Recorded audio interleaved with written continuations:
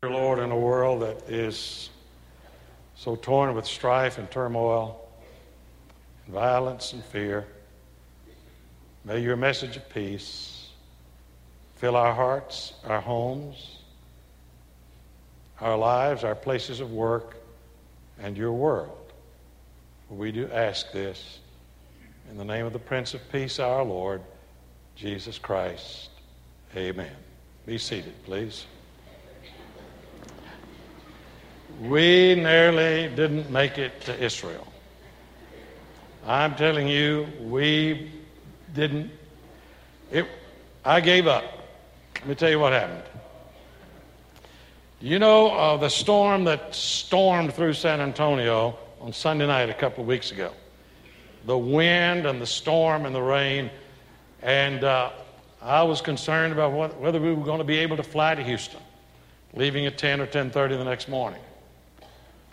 Well, we waked up Monday morning, and it was clear like today. Beautiful, sunshine. We met out at the airport.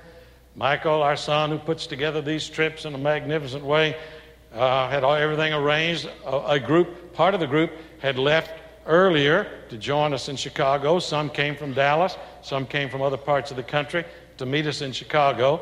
But 65 of us were leaving at 10:30 to fly to Houston, to catch a plane at 11:30 or 12 to fly to Chicago, where we would catch El Al, the airline, Israeli national airline, to fly to Israel. Nonstop, 11-hour flight. Well, the storm decided to settle in on Houston. It left San Antonio, but it parked over Houston. And planes could not get into Houston. 5 planes had to be diverted to San Antonio, and they were all sitting out there. Continental Airlines. We were to fly Continental from here to Houston, Continental from Houston to Chicago. We got out there, and they said the weather is horrible, and their planes backed up ahead of yours to get into Houston. Your flight has been canceled. Your flight has been canceled. Well, Mike got on the phone to everybody. He called Israel, he called Houston, he called the Continental office here in San Antonio, and all of us called on the Lord. We prayed in the name of Abraham, Isaac, and Jacob. We prayed in the name of Jesus. We prayed, all of us, Lord, somehow get us to Houston. We didn't have time to catch a bus and get over there and make that connection. If we missed that connection to Houston, from Houston to Chicago, and didn't get there in time, the trip was off for 65 of us. And all the plans of 2 years were shattered. And those other people, 81 of us all total, those folks would have gone on without us, and we could not have gone. The next flight out of Chicago on El Al was not until Wednesday, and it was full. If we didn't go then, we didn't go. That's what it amounted to. And I thought, Lord, if you want us there, you've got to perform a miracle. Now, I know that word gets overworked. We use it a lot. When Baylor wins a football game, we call it a miracle. We use that word for just about any and everything. But I'm telling you, we were praying for a miracle. I was standing there beside my son Michael, and he was talking to the man in charge of Continental Airlines, and they were all working hard. They were doing everything they could to get us to Houston. It wasn't their fault. And Mike suddenly had an idea. And he attributes that to the Lord, and I do too, because no one had thought of it. I was standing there beside him, and he was talking to that gentleman, and he said, that plane is going to be able to leave Houston. You can fly out of Houston. They were flying out of Houston. The problem was getting in there. So that plane is going to be able to fly out of Houston. It will have 65 empty seats. Why don't they come over here and pick us up and then go nonstop to Chicago? Well, he said, that's against the regulations. We've never done that. No one does that. It's against the rules. But it's a great idea. I'll call them and we'll find out. So he called Houston. And they thought about it a while and said, yeah, We'll do that. But he came back and he said, Continental has agreed to do it, but we've got to check with the pilots union to be sure that that will not require their flying more than the allotted time, the crew that is, because they had to fly from Houston to Chicago and then from Chicago to Mexico City. So they can only fly so many hours without changing the crew. So they had to see whether or not that amount of time that it would take to come over and pick us up would push them over the allotted time for their flying. So for another 20 minutes, we prayed and waited. And he came back in with a big smile on his face. And he said, they'll be here in 45 minutes. Get ready. Get out there. They're going to pick you up. We got the baggage ready to go. No one will be getting off, so just get on. Don't worry about your seats. There'll be 65 empty seats. Find one. Sit down. Be quiet. We're going to fly you to Chicago. Well, the people got on the plane in Houston to go to Chicago, and they thought they were going to Chicago. They did not tell them they were coming to San Antonio. So suddenly they'd been flying for about 30 or 45 minutes, and the pilot said, buckle your seatbelts, we're going, we're landing. Well, they no doubt, I thought it was an emergency. It was an emergency. I want to tell you, they just didn't know how big an emergency it was. And we got on and sat beside them, and a few of them were a little upset. They were terrified of what was happening. You can understand why they were a little frustrated at this taking place. And they said, we could tell when we were landing here that we were not landing in Chicago. But we got on there, and we flew to Chicago without a hitch, got on the plane together, and went to Israel and had a remarkable time. Now, that was against all regulations, against all rules. Experienced travelers on that trip with us, I among them. I've traveled a lot. And there were some there that traveled a lot more than I have on airlines and travel a lot more than I do. And they said, we have never heard of any such thing happening, ever. For a scheduled airline to just divert and go over and pick up somebody and take them like a custom chartered deal to Chicago, that does not happen. Well, it did happen. They changed their plans to pick up some stranded passengers and travelers. God has been repeatedly changing his plans to pick up stranded travelers. The scripture we read in the early part of this service from the 55th chapter of the book of Isaiah, God is telling us that he has regulations beyond those that we understand. He has plans beyond the plans we comprehend. He has thoughts bigger than our thoughts. He's thought of things we haven't thought of. He has plans we've not yet imagined. And he tells us this. For my thoughts are not your thoughts. Neither are your ways my ways, declares the Lord. As the heavens are higher than the earth, so are my ways higher than your ways, and my thoughts than your thoughts. You read the Bible, Hebrew Bible in the New Testament. You read the Word of God, and you will read there a record of never-ending desire on the part of God to pick up folks, to restore them, to rescue them, to save them, and help them make connections to get to the promised land. God has been repeatedly changing his plans to rescue folks. Let me mention a few of them.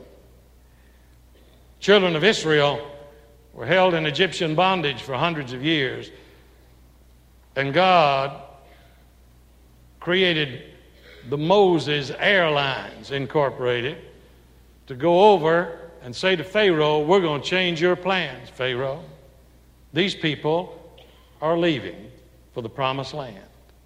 He rescued his people. He picked up his folks. He restored them to a relationship with himself. Years later, Nebuchadnezzar and the Babylonians captured the people of God and took them away into exile in Babylon. And God put together an airline, Ezra, Nehemiah, and Zerubbabel airline, and said, get my people to the promised land. Restore them. Bring them back. They're stranded. They need to be picked up. They're helpless. And they need help. They're lost. And they need someone to find them. In that great 23rd Psalm, one of the phrases David uses is, he restoreth my soul. God's not only restoring his people collectively, he's restoring us individually.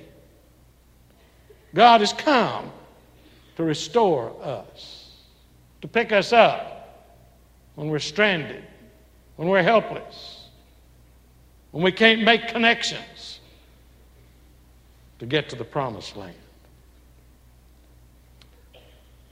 God even cared enough about the Ninevites. They were horrible people. Capital of Assyria. God told Jonah, one of the great books in the Hebrew Bible, God told Jonah, one of the prophets in the Bible, God told Jonah, his preacher, he said, I want you to go to Nineveh and preach and tell those people they need to repent. And Jonah said, I don't like those people. And I know if I go over there and preach to them, it's just like you to pull a surprise and save them, and so I'm not going to go. I'm not going to go. I know you are a gracious God, and I know you're long-suffering, and I know you're forgiving, and if I go over there and preach to them, and I don't want them to be saved, I don't want them to be rescued, and I'm not going to go. And he went in another direction. But God has a magnificent way of rerouting his preachers when they start in the wrong direction. He went down there and Jonah went down there and got on a boat at Joppa, where we were the last night that we were in Israel. He got on a boat and he headed for the furthest most part of the Mediterranean Sea. And God sent a storm after him. And God sends a storm after anybody who gets started in the wrong direction. Not to punish them, but to get them back on the track, to restore them. Jonah was a hard-headed Baptist preacher. He got out there. You know the story of Jonah. They got into this storm and they found out that Jonah was the cause of the problem and threw him overboard. And he was in the belly of the fish 3 days and 3 nights before he even prayed. I mean, I'd have been praying before I hit the water. But just show you how hard-headed Jonah was, he didn't pray until he'd been in the belly of the fish 3 days. It says, then Jonah called upon the name of the Lord. Jonah prayed, and God heard him, and God miraculously got him headed in the right direction. I mean, that rebellious, cantankerous Baptist preacher made that whale sick to his stomach, and he threw him up on the beach. And Jonah went to Nineveh with seaweed and whale all over him. And he went there just as mad as he could be, and he preached, and the whole city repented. Everybody changed their ways. And it made Jonah just as mad as he could be. He said, God, I knew you'd do it. Why did you do that? Why did you do it? I don't like those people, and I don't want anything to do with them. And God says, Jonah, I have something to do with those people. And the last verse of this little book of Jonah, God says this: Nineveh has more than 120,000 people who cannot tell their right hand from their left. In other words, Nineveh, that's how big Nineveh was. It had more than 120,000 children who couldn't tell their right hand from their left. And many cattle as well. Should I not be concerned about that great city? God's concerned about every city. And God is wanting to send his Jonahs, even sometimes rebellious though they may be, to send them to tell the world But the Lord has a salvation airline ready to take you to the promised land. He'll pick you up wherever you are. Jesus picked up this same theme when he preached his sermon at Nazareth that I read about a moment ago. He talked about two folks that were not part of the society of the Jews at that particular time. A Syrophoenician woman, a widow, a Naaman, a Syrian, a leper, who came to Elisha. Elijah ministered to the widow at Zarephath, and the Syrophoenician woman performed a miracle in her home, raised her son from the dead. Naaman was a Syrian, a general. He was a leper. And he got word that Elisha, the prophet of God, had a message for him. And Elisha sent a message to Naaman saying, go down to the Jordan River and dip yourself 7 times and you'll be healed. And Naaman said, well, why can't I go home? We got better rivers in Syria than you've got here. And his age prevailed and said, go ahead and do it. What do you got to lose? And he dipped 7 times in the Jordan and he was healed of his leprosy. And he started worshiping Jehovah. He made a great offering, built an altar, went back home, built an altar to the worship of the God of Jacob, Abraham and Isaac and Jacob. Jesus is saying, see, God's always been concerned about reaching out to the whole world, reaching out everywhere. You hear the message of this in the 2nd chapter of the book of Mark, and the 3rd chapter. Let me tell you quickly these stories. A lot of you are familiar with them. One happened in Simon Peter's house, we think.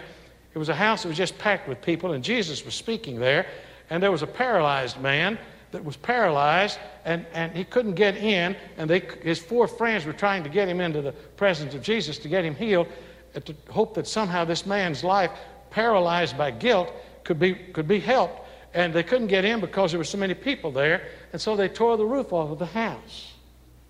Can you imagine Jesus standing there preaching and the plaster and everything falling down, and suddenly this body comes down from above, these 4 friends lording this man in to the feet of Jesus? Boy, you're talking about interrupting a worship service. The plaster falling, and here a body comes down at the feet of Jesus. Parenthetically, there's just one thought there I want to pick up on and just stick it in your mind and let it remain there. God's more concerned about people than he is property. God is more concerned about people than property. Tore the roof off the house to get this man in the presence of Jesus. And Jesus forgave him.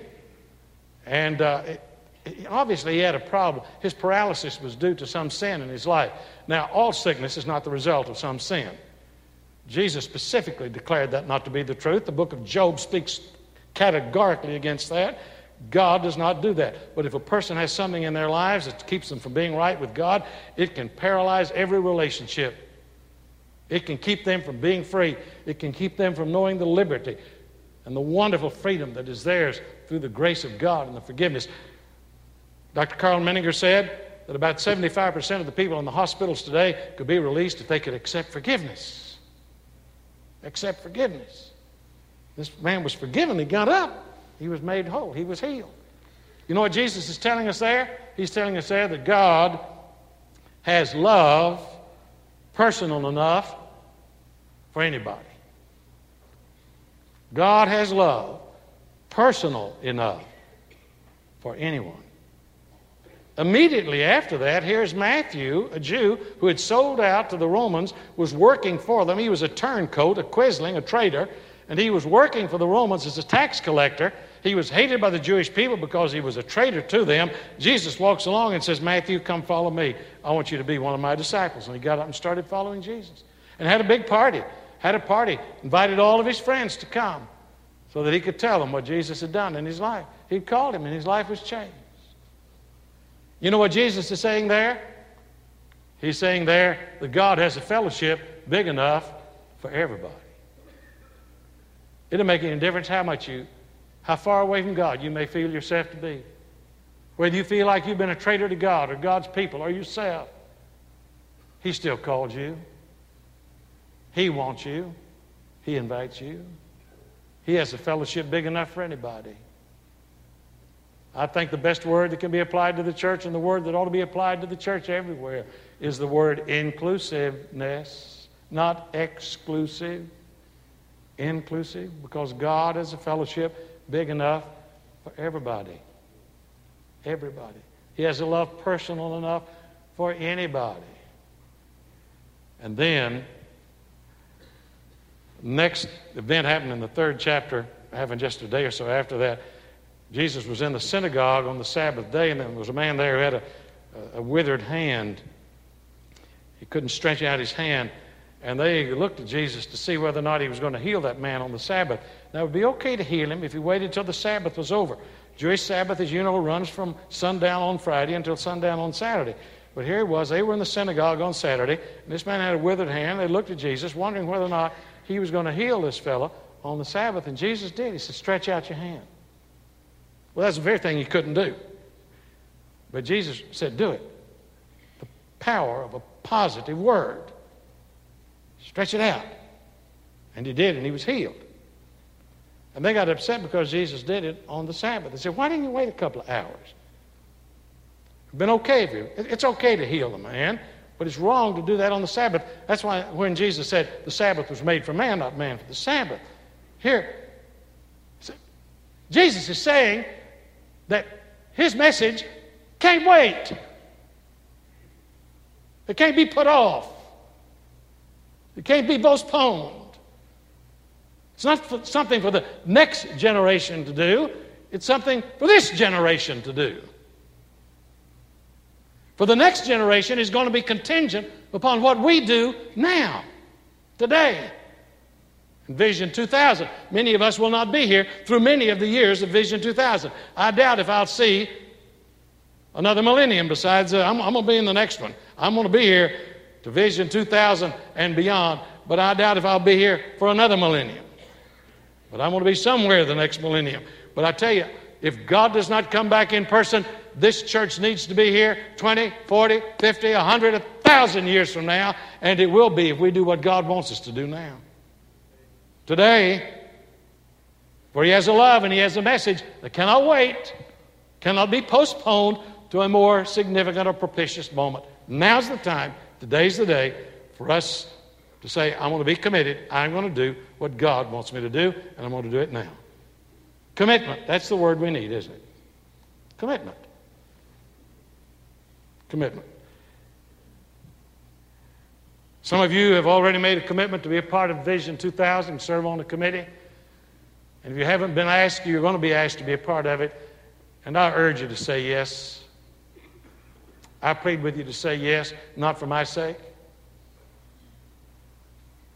But I'm asking you to say yes to making a difference in the next century for the sake of my grandchildren and your grandchildren and your great-grandchildren. Tomorrow is contingent upon what we do today.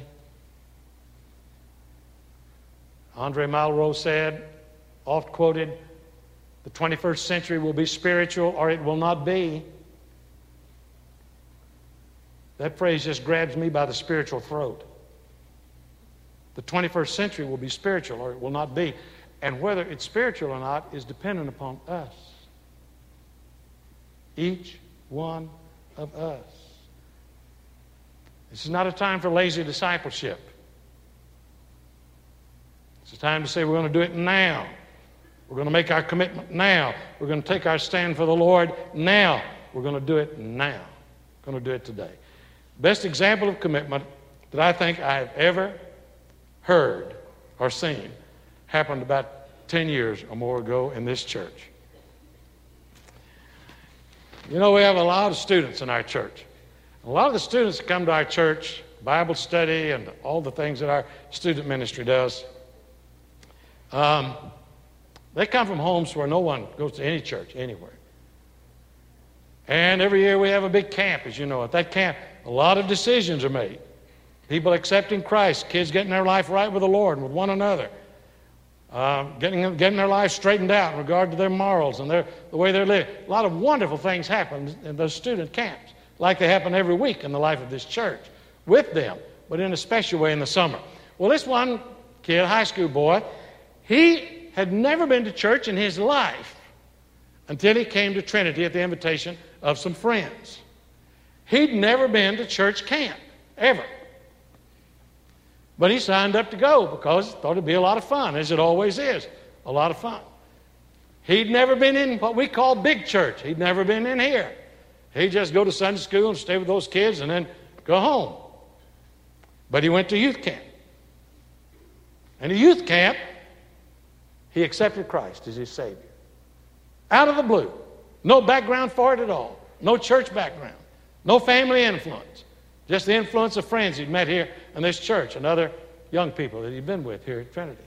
And he made a profession of faith. Roger Glidewell was our minister to students at that time. And Roger was talking to this boy about what it meant to be a member of the church, what it means to be a Christian. You ask the Lord to come into your life, and then you're baptized. Well, he said, what's baptism? Well, Roger explained baptism and told about the baptistry up there and how we baptize, and people come and stand around the baptistry, family and friends. He'd never seen a baptismal service. Didn't know what it was. So Roger was explaining it to him, explaining about coming to Sunday school, Bible study, gave him a Bible and all those things. And this young man said, you mean that Jesus wants me to be baptized? Roger said, well, in the New Testament, all those who became Christians were baptized as an outward expression of an inner experience. He said, so Jesus wants me to do that. Roger said, yes, I believe he does. You want me to do that? Roger said, yes, I really do. For your sake, I want you to do it. He said, well, Roger, I've got to tell you, I've never been naked before that many people in my life.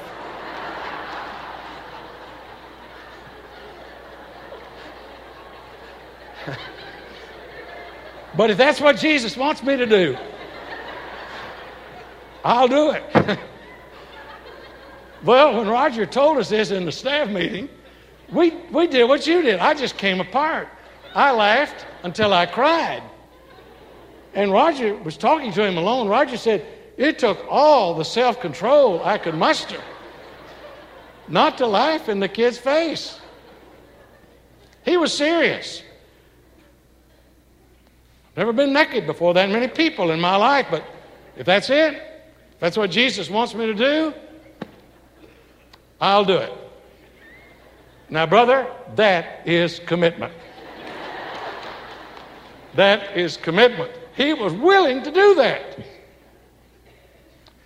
Roger kept a straight face and was able to explain to him, no, that's not the way it's done. We have robes, and it's all very discreet and very proper.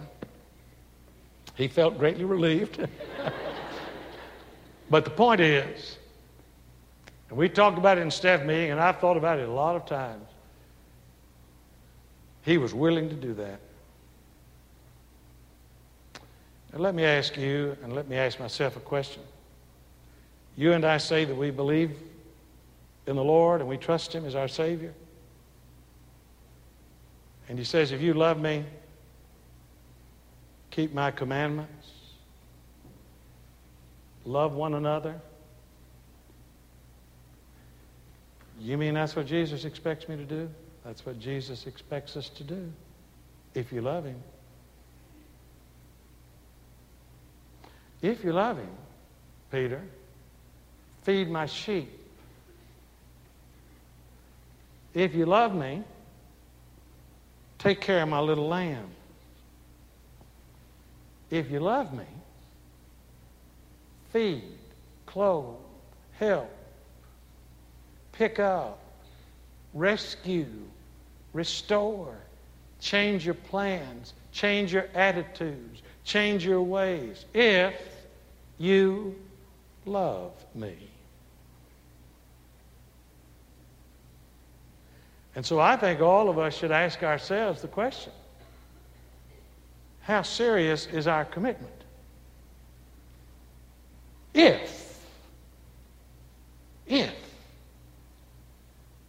we love him. What are we going to be? What are we going to do? What are we going to give? If you love him. If you love him and have never confessed him openly, that's what he asks you to do. If you confess me before men, I will confess you before my Father, which is in heaven, if you love me. I gave myself for the church. If you love me, give yourself to the church. If you love me, well, how do we love you? I was hungry, and you fed me. I was thirsty. You gave me something to drink. I was a prisoner, and you visited me. I was a stranger, and you took me in. I was sick, and you helped me. You came to me. And inasmuch as you did it to the least of these, you did it to me if you love me. If you love him, trust him this morning. Accept him publicly this morning. If you love him, join his church today. If you love him, make a commitment to the next century now, today. If. It's God's invitation, not mine. It's God's appeal, not Buckner's. Jesus said, if you love me, follow me.